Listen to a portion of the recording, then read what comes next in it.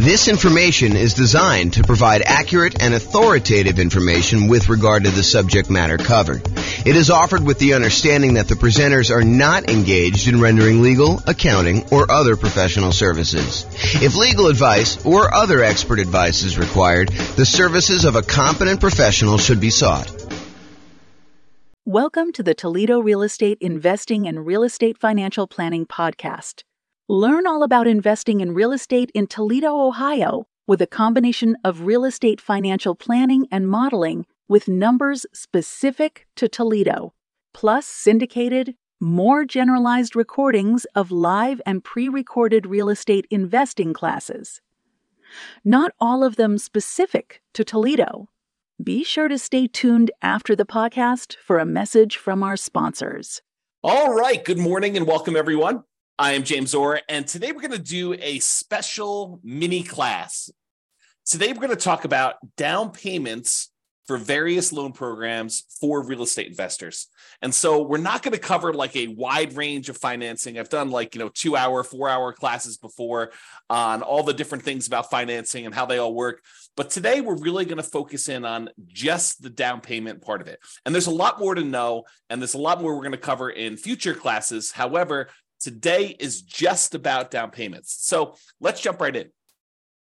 So before I get too deep into the down payments, I want to tell you that these programs change over time. It wasn't that long ago that we used to have a 1% down conventional loan program that a lot of nomads or house hackers would use for stuff, but that has since gone away. And by the time you listen to this, because recordings kind of are a snapshot in time, and in the future, you may run into something that's completely different, you should always check with your lender to see what the latest options are available to you. So I'm going to cover what it is as of today, and this is March 10th of 2023, but realize this is a really good overview of the different kind of loan programs and what the down payments are. However, you should always check with your lender to find out what the latest stuff is and to make sure that the ones we're telling you about are still available in their current form, and find out what else is available, what has changed since this date. So make sure you check with the lender to find out what the loan program is, and that'll help you a lot. Okay. So a lot of what I'm going to be covering here on the next slides, one slide that's going to go over all the different down payments, but a lot of what I'm going to cover on the next slide, we're talking about the minimum down payment you could use if you wanted to get that loan program. So we'll talk about, FHA being a 3.5% down loan program. However, you could decide, and in many cases, you should decide, because it will be advantageous to you, to put more down when you get certain loan programs. And we're going to do an entire class on this idea in the future, and I'll show you how the returns change and the characteristics of risk change based on how much you put down on a particular loan.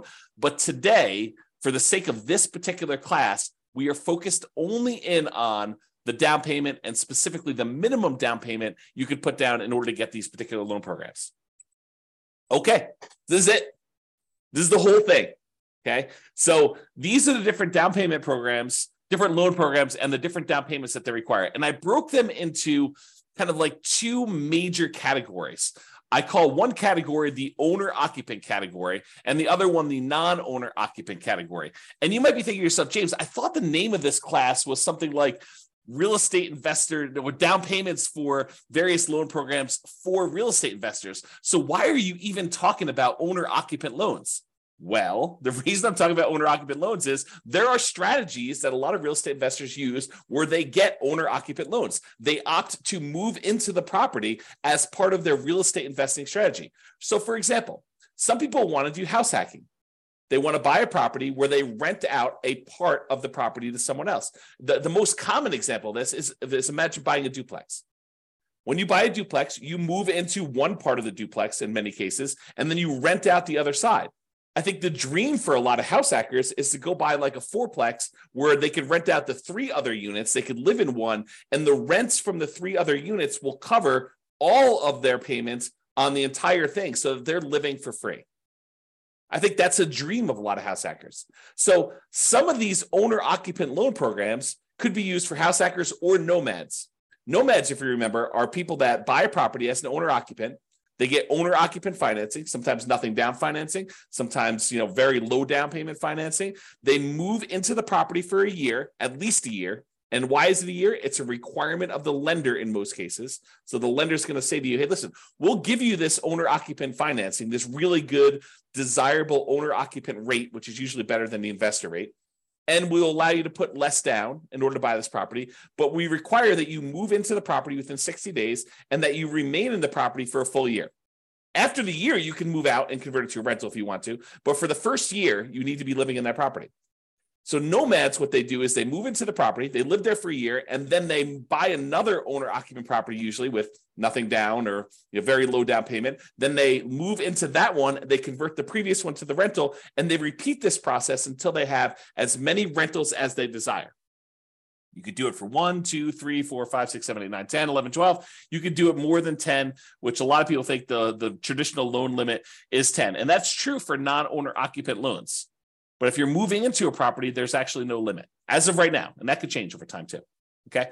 So why am I covering owner occupant loans? Primarily for people doing the nomad strategy or house hacking strategy, where you're actually either moving into the property, living there, and then sequentially parlaying that property into the next one, to the next one, to the next one, until you get as many rentals as you want. Or house hackers who are buying properties like duplexes, triplexes, fourplexes, or even single family homes where they're renting out part of the property, like getting roommates as an example. Okay. So owner occupants, that's where we're covering that. And the non-owner occupant, it should be obvious. That's real estate investors. That's traditional real estate investing. Okay. All right, so let's talk about the owner occupant properties first. So let's talk about the 3 0% down loan programs that are available to you. Okay. And you might be saying 3? I only thought I knew about 2. Yeah. So there's 2 really, really common ones, kind of federal programs. And then there's a lot of local banks that will occasionally offer nothing down loan programs. And you got to go find them in your local branch. So we'll cover that one first. So basically, if you know of a local bank in your area that is offering a nothing down loan program, and it varies by area. I can't guarantee that this one will exist for you, but you can go find local banks that are doing nothing down. Okay, so go ahead and look for those. That's it. All right. The VA loan program is one of the other nothing down programs, and it requires that you have VA eligibility. So if you served in the military, and in some cases, if your spouse or parents served this, I think there's some weird carve-out exceptions, but go check with your lender to find out what the eligibility requirements are for those. But usually it's when a person is a veteran, they served in the military themselves, and they have VA eligibility, they can get a nothing down loan program in order to be able to buy a property. So you can buy a property, nothing down. I'm not really covering PMI, but if I think about it here while I'm doing it, I'll sort of mention it. So VA technically doesn't have PMI. They have what's called a funding fee instead. Basically, instead of paying a big lump sum private mortgage insurance payment upfront to kind of cover the lender, in that case, VA charges a upfront fee in order to protect the lender who is guaranteeing the loan. So the Veterans Administration who is guaranteeing the loan for the individual lender doing the VA loan. Okay, so basically it's a nothing down loan. It does require a funding fee. You can finance that funding fee instead of having PMI. The other nothing down loan program is the USDA loan program. That's the U.S. Department of Agriculture program. It is designed primarily for low income borrowers buying in rural areas. So are you going to be able to buy this usually in like a big city? No, probably not. But if you move to the outskirts of the city, you may find areas that are USDA eligible. And if you meet these certain income requirements, you may be able to get those special loans and be able to get a nothing down loan program there. And similarly to VA, technically it's not private mortgage insurance, but there is a upfront funding fee for the USDA loans. And there's also an annual fee for the USDA loans. That's sort of like an equivalent of PMI. Yeah, PMI, we're going to do a whole class on PMI, but PMI, the basic version is it's insurance that you as the buyer of the property pay to protect the lender in case you default. The lender would prefer that you put 20% down, but they say to you, hey, look, okay, I would prefer you put 20% down, but if you're not going to put 20% down, I would still consider making you this loan, but I want some protection in case you default, in case you don't pay, that if I have to go foreclose, and I'm going to get all my money back. So what we'll do is we'll have this third party, this private mortgage insurance company that you're going to pay to protect me in case you default. And as long as you do that, I'm okay making you this loan with less down.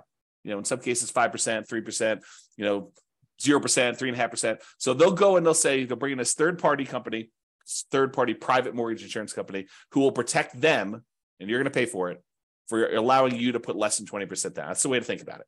Okay, so we've covered the VA loan, nothing down loan program. You usually have to be a veteran in order to get that, so it's limited in who can get it.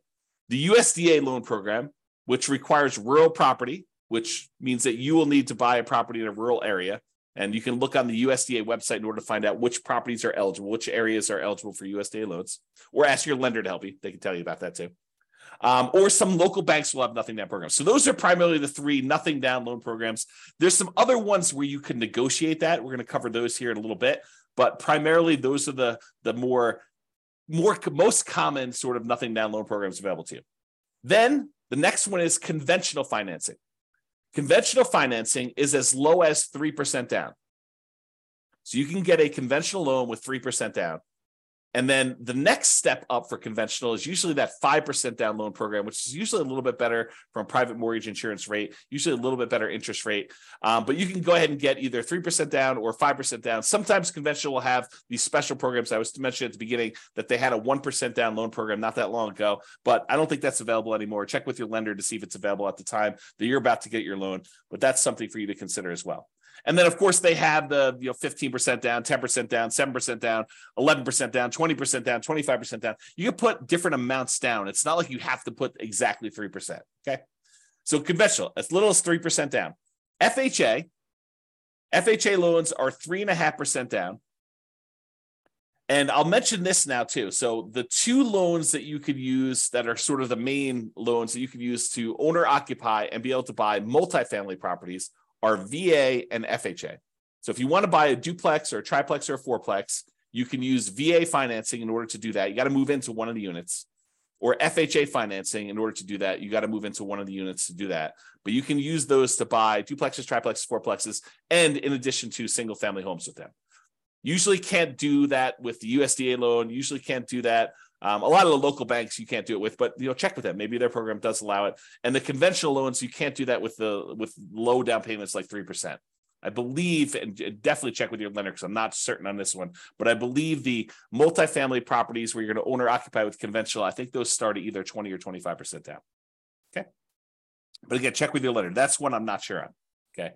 All right. So we've covered VA, USDA, and your local bank being the nothing down programs. Conventional 3%, 5% are the two most common low down versions of that particular loan program.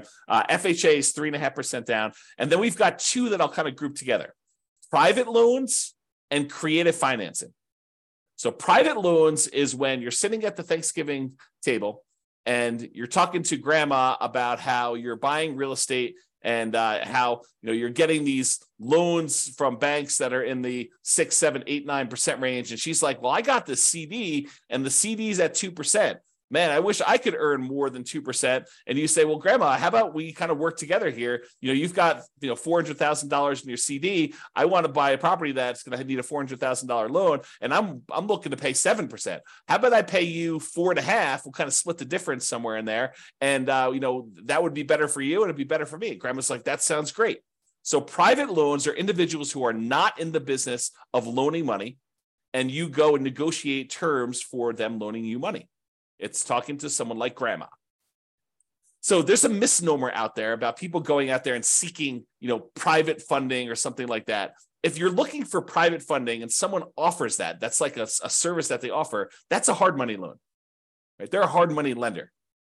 Okay? They're not really doing private loans. That's sort of like an individual who's not usually in the business. That's how I differentiate them in my head. Some other people may have different definitions, but that's how I differentiate them. A private loan is someone that you go to that you're asking to make a loan who's not typically in the business of loaning money. If you're going to someone who's in the business of loaning you money, that's a hard money lender, okay, which we'll cover when we talk about non-owner occupant. So private loans, the amount of down payment you negotiate with grandma is wide open. Grandma may say, I'm okay with nothing down. Grandma may say, I want 10% down. Grandma may say, I want 50% down. And then you got to decide if you're willing to play with grandma's terms. So you got to understand that the terms of these private loans is completely negotiable. They're not written down anywhere because you're talking to an individual who's not in the business of making loans, and you're actually the buyer in this particular situation, and you're coming with a meeting of the minds and trying to figure out what is acceptable to them, what's acceptable to you, what works, what's fair. Okay, so it's completely negotiable as to what the down payments are. Similarly with creative financing. Creative financing is a lot of times when you're going to the seller of a property and you're negotiating terms to be able to buy that property creatively. Buying the property subject to the existing financing and maybe financing a little bit of their down payments to them. Or maybe there's no down payment to them. So it's all negotiable. Or maybe you're doing owner financing and all the terms of owner financing with the seller are completely negotiable. So I can't give you like a down payment amount for private loans or creative financing because you're negotiating with an individual and there are no set rules. Okay. All right. So those are all the owner occupant financing type of options. Like 3, basically nothing down, VA, USDA, and your local bank. There's conventional 3%, 5% is probably a little bit more common. FHA 3.5% down, private loans and creative financing. Now let's talk about the non-owner occupant investor loans, which is probably what you're more familiar with. I'll start with conventional. There are, as of right now, 15% down conventional non-owner occupant loans. You could buy an investment property with 15% down. Now you're going to have a slightly higher rate. And you're going to have private mortgage insurance because you're putting less than 20% down usually on those loans, okay? Or you could bump up to 20% down and you can have no PMI. And a lot of times people will actually voluntarily put more down when buying conventional loans, non-owner occupant, because the interest rate tends to improve. And the jump usually from 20% to 25% is usually significant enough that if you can, it's probably worthwhile doing that to improve cash flow, which we will talk about in another class, okay? But conventional, as low as 15% down with PMI, 20% down without PMI. Hard money loans, we talked a little bit about that. We talked about private loans. Hard money loans are for people in the business of loaning money. They typically are short-term commercial loans. Think a loan for someone doing a fix and flip, and that's probably the most common version. They want to go buy a property that they're buying at significantly below market because it needs a lot of work. They're going to a hard money lender, and the hard money lender says, okay, I'll loan you 70% of the after repaired value of the property. And I will loan you that for 6 months so that you can get the property, purchase it, rehab it, and then refinance it or sell it and get out of that loan. And these can be nothing down. You know, a lot of these lenders for hard money loans will say, look, I will allow you to buy a property and, you don't have to have any money in the deal as long as the deal is good enough. If the deal is sort of like marginal, they may say, look, I want 10% down or 5% down or 20% down. It's negotiable too. But again, these are all over the place. There's a lot of range in what they are, but they can be nothing down. And then commercial loans. Commercial loans are usually for purchases where you have 5 units or more. The financing changes from 1 unit, single family homes, condos, townhomes, those types of things, all the way up to 4 units, duplexes, triplexes, and fourplexes. After that, the financing changes considerably to these commercial loan products. A lot of the commercial loan products, not all of them, but the majority of them are not fully amortized loans, and they are not 30-year fixed rate financing. A lot of them have balloons or interest rate adjustments in them, okay? And most of these commercial loans are 20% down. All right? That is the down payments on all the different loan programs. So in conclusion, always check with your lender for the latest information about different loan programs. They change. Just because I told you about these today doesn't mean that you'll call up tomorrow and the loans won't be slightly different. They can change over time. Some of them may go away. Some of them may add more. Make sure you check with your lender and ask them, what are all the different options available to me? I want to be able to evaluate all of them, okay? You can and sometimes should put more down, and it may be advantageous for you to do so, okay? And there's a lot more to loans than down payments. I covered just the down payments to kind of keep this discreet and covered in a very small topic in a very small amount of time, but there's a lot more to loans, and we're going to cover those in future modules. All right. This has been James Orr. Hope you enjoyed. Bye-bye for now. With home prices up, mortgage interest rates up, and rents up, but not quite enough to counteract the higher prices and interest rates, cash flow on rental properties in Toledo is harder than ever. Book a call with the Real Estate Financial Planner to apply our proprietary 88 strategies to improve cash flow on your rentals. See the show notes for a link to schedule your call and improve your cash flow today. If you're a real estate agent, lender, or professional in Toledo that wants to help our Real Estate Investor listeners, consider reaching out to learn about collaboration opportunities with this podcast. We'd love to add more value to our listeners by having you assist our investors buy, sell, and finance their real estate investments. See the show notes to schedule a call to discuss collaboration opportunities.